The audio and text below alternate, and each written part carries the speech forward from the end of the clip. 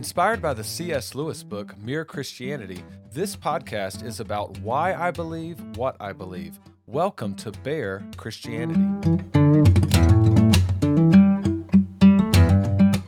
The Beginnings, episode 14. Now, before we get started, today we're going to talk about the image of God. But before we get started, I want to clear up a few things from last week. Last week was a very difficult episode.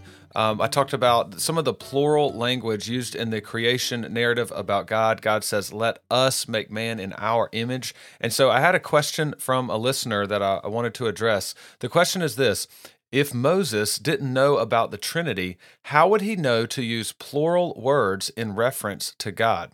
Now, in replying back, I replied back with a short text, and then I'll give a little more details here. So, as God revealed himself to Moses, Moses was obviously comfortable with using plural words in reference to God in some instances.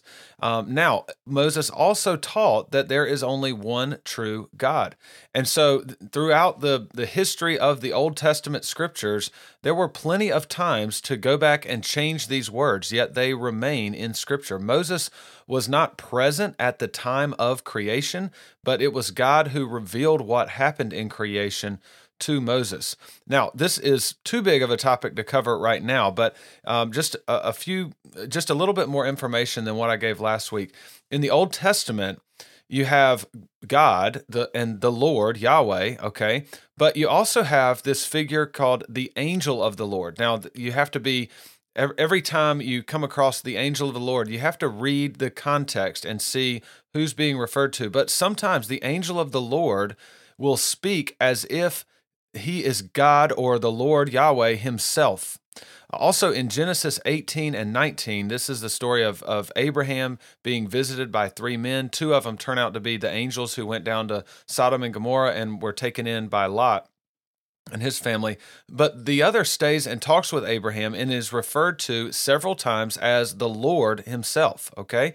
Now, after a conversation with Abraham, Genesis 19:24, and that conversation, by the way, is when Abraham's like, Lord, are you going to destroy Sodom if there are 50 righteous people in there? And the Lord says no, and then there's not 50 righteous people, and so Abraham keeps narrowing it down.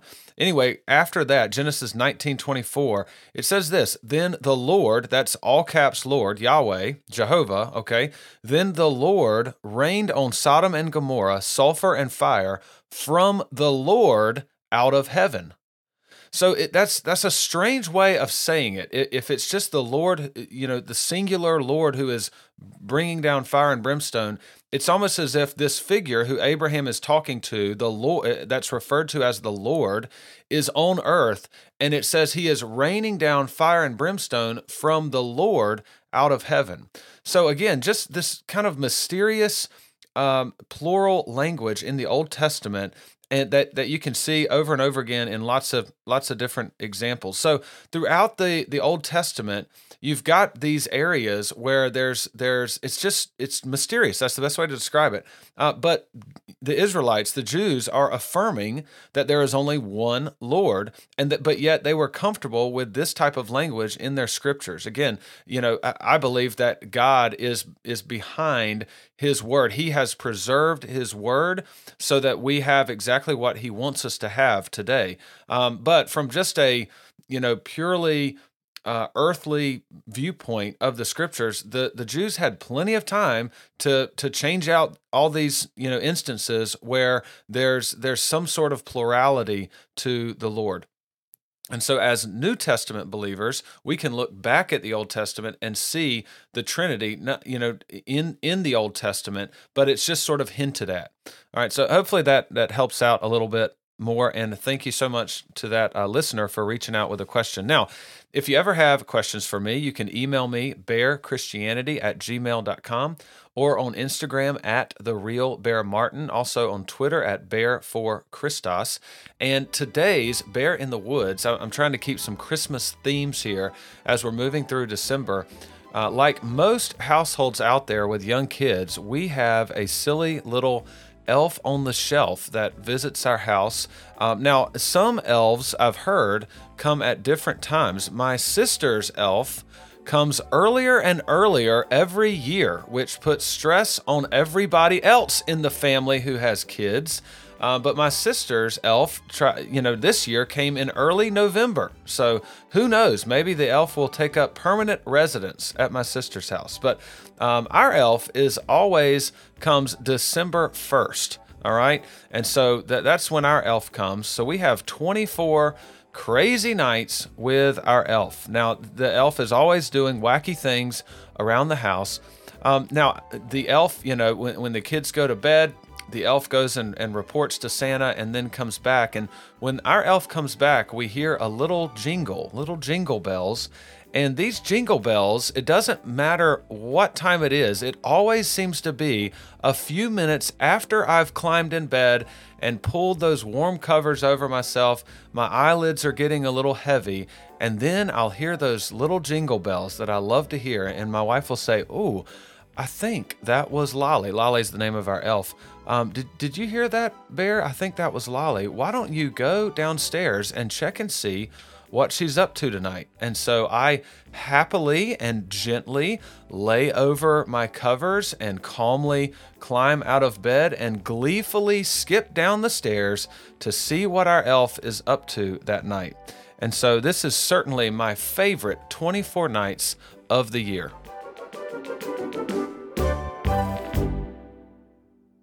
All right, our main passage of scripture today on man being made in the image of God is found in Genesis 1, verses 26 through 31. So I'm going to read all of that. Then God said, "Let us make man in our image after our likeness, and let them have dominion over the fish of the sea, and over the birds of the heavens, and over the livestock, and over all the earth, and over every creeping thing that creeps on the earth." So God created man in his own image. In the image of God, he created him. Male and female, he created them.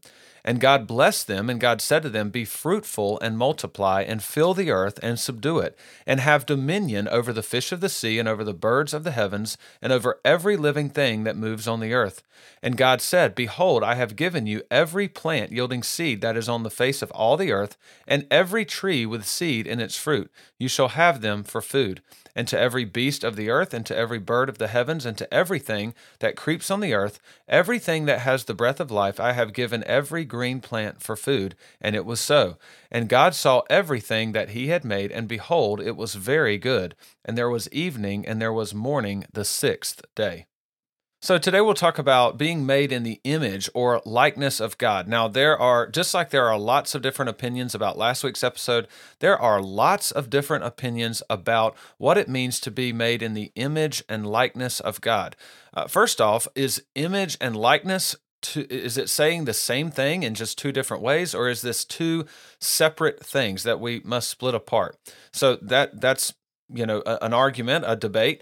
I believe that these are saying the same thing in parallel statements. And so it's just a different way of saying the same thing. Now, I'm going to leave out all the technical arguments. You can research all of that if you want to. But in the rest of the passage, one of the basic reasons I believe that being made in the image of God after his likeness is just saying the same thing in two different ways, because the rest of the passage is only going to use the word image.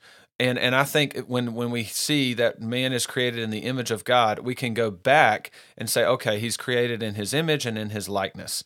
And so it's just being made in the image of God is just a shorter way of referring to image and likeness. Now, Genesis 5, likeness is the more common word used, but the same concept is being discussed. So just like in Genesis 1, it says man is made in the image and likeness of God, and then image is the main word that's used throughout the rest of the passage. In Genesis 5, it's sort of the opposite. It talks about, let me just read it for you.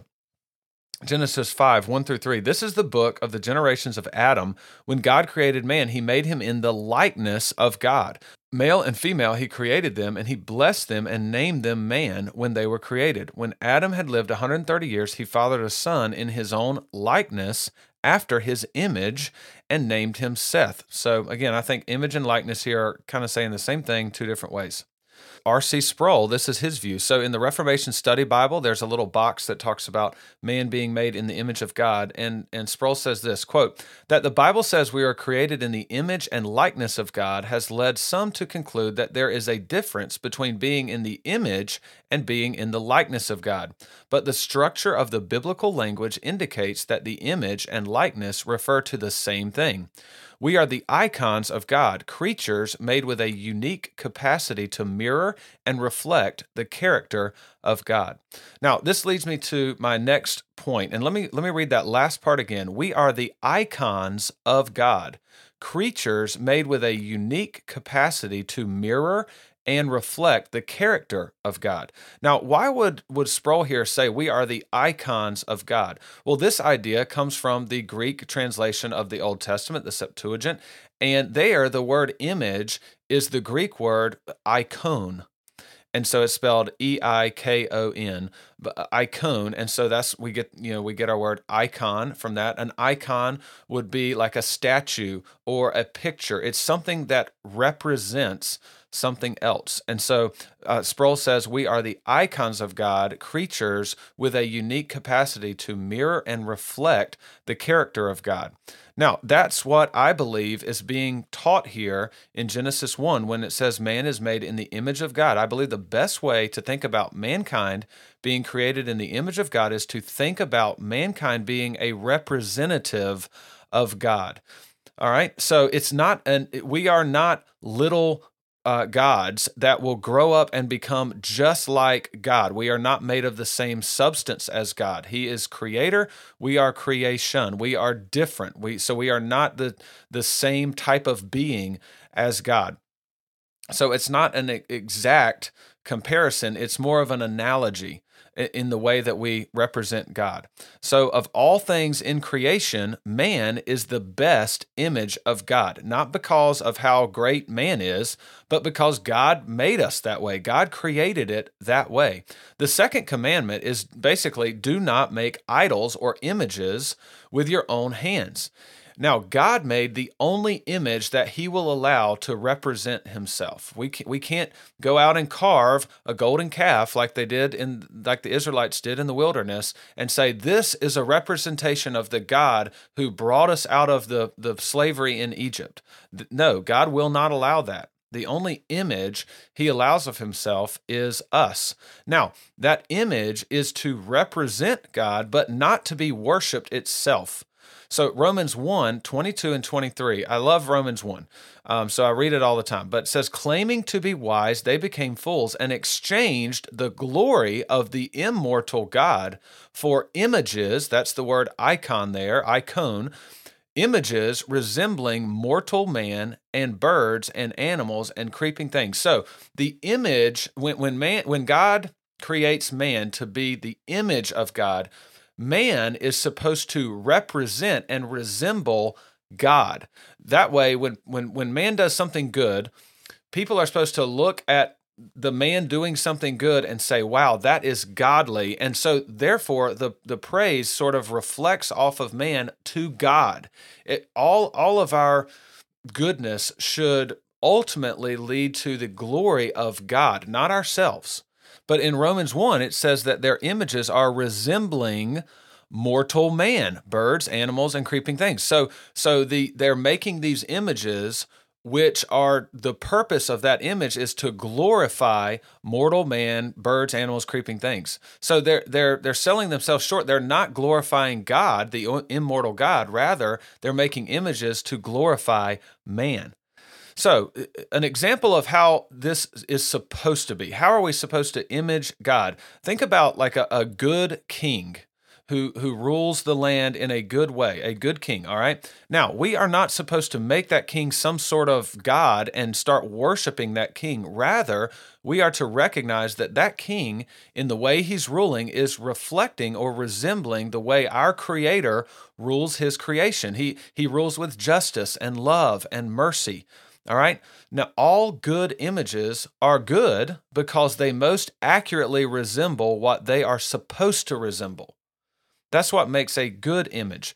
All right. Now, I mentioned that we are imaging God in an analogical type of way. It's an analogy. So just like a branch is part of a tree, an arm is a part of a person. That's an analogy. So the first analogy between God and man and how man is made in the image of God, how man resembles God, the first one is right here in Genesis 1, that God has dominion and man has dominion as well. Now, the reason that God has dominion and man has dominion, the reasons that they have dominion are different. Okay, God has dominion over all because he is the creator of all things. Man has dominion over all the earth, but he is given that dominion by God. The way we exercise dominion over the earth is supposed to represent the way God exercises dominion over all his creation. Again, this is through love and justice. Beauty. God created a beautiful world. So creation displays beauty in organization and the way colors interact with one another. There's symmetry in creation. And so that's how God created the world and has dominion over his creation. Man is supposed to cultivate and organize the garden and beautify the world. When man, cuts the grass, or if you're really sophisticated, you may say mow the lawn, but when man cuts the grass, he is organizing and beautifying his yard. And this reflects the way God organizes and has dominion over the earth. Also, God provides his creation with the means to flourish if we align with his commands. And in the same way, a father and a mother exercise dominion over their house, providing an environment for their kids to flourish. So Adam was to cultivate the garden and to have dominion over it, not in an abusive way, but he actually was supposed to work in the garden and he was to serve the garden. And so this leads us to servant leadership is a way that we can image God. God serves us. Now, it's not that he is below us in any way, but that type of leadership reflects the very character of God. Another analogy would be that God, because he is creator of all things, he deserves honor and respect. And man, being made in the image of God and resembling who God is, also deserves honor and respect. All human beings are image bearers of God and therefore have certain rights. Genesis 9:6 says, "Whoever sheds the blood of man, by man shall his blood be shed." Why? For God made man in his own image. So all human life has value. If you kill or mistreat another human, you are defacing the very image of God. Now, I want to be very clear. Again, we are not little gods who will grow and mature to become just like the big God. Rather, we are images of God. We represent the one true God. Now, as image bearers of God, we do have greater rights, privileges, blessing, honor. We have greater honor than anything else in creation. However, that also comes with greater responsibility, and we deserve to be judged and punished if we are not properly imaging him. Now, that's a big problem because sin will distort the image of God. Adam's sin distorted the image of God, and that sin carries on to us. Now, the image of God is still there. It is still there in mankind, but it is not complete. It's distorted. It's twisted. And so this makes us, because we still bear the image of God, it makes us responsible to accurately represent God, but it also condemns us because we do not represent God and resemble God in the right way.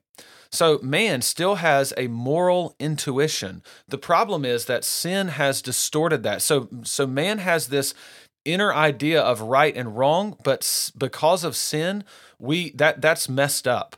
So we have a sense of right and wrong, but now mankind will try to argue that it's right and good to let a woman have an abortion, even if it's seconds before this child is born. People will argue that is morally right and good. So you see, we have this inner intuition that there is a right and wrong and there's moral goodness, but it's distorted. We have rationality and logic, and this resembles the nature and character of God, but sin has distorted the way we think. Rather than acknowledging rationality and logic come from the very nature and character of God, we try to use our logic and rationality to prove that God doesn't exist. Now, we also we can appreciate love and beauty and order, but sin has distorted the way that we see this. So, for instance, watch the Grammys on TV and see what the world now thinks is beautiful. That is very different from what God says is beautiful. Watch clips of drag queen parades, and our culture calls this stuff beautiful. So we have an idea of something that is beautiful and desirable, but it is distorted because of sin. Now, we are all in Adam, and we are in the likeness of Adam. Again, I mentioned Genesis 5, where it talks about Adam was made in the likeness of God. And then as he has a son, Seth, Seth is in the likeness of Adam, is what the Bible says. So Adam was made in the image of God. Seth has the image of God, but he also has the image now of Adam. And Adam's image is in sin. So because of sin, these two, the way we resemble God and Adam, it's kind of like two different paths. And so we must be saved from sin, because sin is distorting our very purpose in life. We must get rid of the image of sinful man, and we must more accurately represent and resemble God. And again, sin is what prevents this from happening. So how can the image of God be restored to mankind on the earth? Well, it would require a man to live a life with perfect logic and rationality. Now, I'd like to point out here that nobody ever won a debate against Jesus. His logic is pure. The way he thinks and reasons was above all others at his time. The way Jesus loved, it was perfect love. Jesus exercised perfect justice and mercy. And Jesus was the perfect servant leader.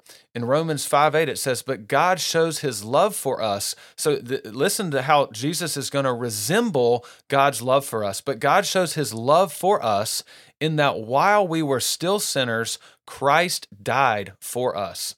That is the image of God in perfection. So Romans 5:12 says, therefore, just as sin came into the world through one man, that is Adam, and death through sin, and so death spread to all men because all sinned. So we are in Adam, but just a few verses down in Romans 5:17, it says, for if because of one man's trespass death reigned through that one man, much more will those who receive the abundance of grace and the free gift of righteousness reign in life through who? Through the one man, Jesus Christ. So man, being the image of God, is restored through Jesus Christ. Colossians 1:15 through 17, talking about Jesus, it says, he is the image of the invisible God, the firstborn of all creation. For by him, that is Jesus, for by him all things were created in heaven and on earth, visible and invisible, whether thrones or dominions or rulers or authorities, all things were created through him and for him, and he is before all things, and in him all things hold together. Now, as a side note, when it says Jesus is the firstborn of all creation, firstborn here means preeminent or a ruler over. It does not literally mean there was a time when there was no Jesus, and then Jesus was born somehow spiritually or physically, and then now Jesus exists. No, he is eternal. The second person of the Trinity is eternal. So in that culture, the firstborn is someone who had the greatest inheritance and was therefore a ruler over their father's household. So it could be thought of as a ruler, the greatest of those. Now, speaking of David, in Psalm 89:27, the Bible says, and I will make him the firstborn the highest of the kings of the earth.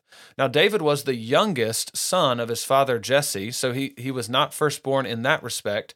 And David was not the first king to ever be on the earth. Yet the Bible says that he will be made the firstborn, meaning he will be the greatest of the kings on the earth. Now, also, if we go back to Colossians 1, right after it says Jesus is the firstborn of all creation, the very next phrase, it says, "For by him all things were created." So if Jesus created all things, then therefore he is not created. He is eternal. So firstborn there does not mean literal firstborn. So Jesus in Colossians 1 is called the image of the invisible God. Jesus' life on earth perfectly resembles or images God's nature and character. So Jesus confronted the religious elite. Jesus showed mercy to the outcast of society and the worst of sinners, yet he told them, "Go and sin no more." So Jesus didn't come and just say, "Oh, you're doing that and I just accept you just the way you are." No, Jesus said, "Go and sin no more." So we have mercy and justice right there together. Jesus perfectly exhibited the very nature and character of God. John Frame, a theologian, he says, to glorify God is to image him. To glorify God is to image him. So the way that we glorify God is to act like God, to resemble his nature and character. Now, Philippians 2, 5 through 11 says this, "Have this mind among yourselves, which is yours in Christ Jesus, who though he was in the form of God, did not count equality with God a thing to be grasped, but emptied himself by taking the form of a servant, being born in the likeness of men. And being found in human form, he humbled himself by becoming obedient to the point of death, even death on a cross. Therefore, God has highly exalted him and bestowed on him the name that is above every name, so that at the name of Jesus every knee should bow in heaven and on earth and under the earth, and every tongue confess that Jesus Christ is Lord." To what? To the glory of God the Father. So the way Jesus lived life, in everything that Jesus did, he resembles God the Father. He is glorifying God the Father. Jesus said in John 14, talking to his disciples, he said, "If you have seen me, you have seen the Father." So again, there's these two categories. There's those who are in Adam, and that is our default. As humans, we are born in Adam's sin.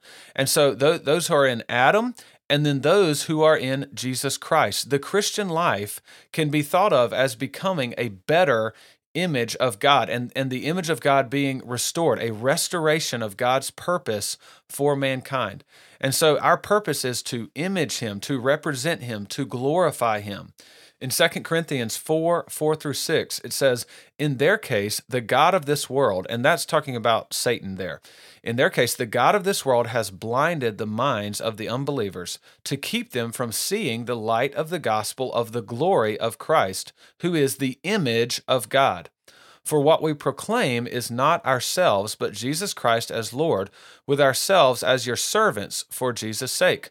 For God, who said, 'Let light shine out of darkness,' has shone in our hearts to give the light of the knowledge of the glory of God in the face of Jesus Christ." Now, that is kind of a wordy verse, 2 Corinthians 4 through 6. So you can go back and read that on your own time if you want to. But what it's saying there is God reveals himself to us by showing us Jesus Christ. The way that we have the full knowledge of God, it says that God shines the lights in our hearts, allowing us to see himself, to have a knowledge of God. And how is that done? It is in the face of Jesus Christ. We look to Jesus Christ, and that is how we know God. Again, Frame says to glorify God is to image him. And so Jesus is the one who lived that out perfectly. So if you want to be a better image of God, become more like Jesus. See, here as physical human beings, we can look to the way Jesus lived life, and we can try to be like Jesus. And so that's how we better image God. Now, this will happen in the life of a true Christian. It's not a maybe type of thing. It will happen if you are a true Christian. Romans 8 29 through 30 says, "For those whom he foreknew, he also predestined to be what? To be conformed to the image of his Son, in order that he might be the firstborn among many brothers. And those whom he predestined, he also called. And those whom he called, he also justified. And those whom he justified, he also glorified." A true Christian will begin to live like Jesus, to become more like Jesus, to be conformed to the image of the Son. And guess what? If you're conformed to the image of Jesus, in the same way, you will be conforming to the image of God.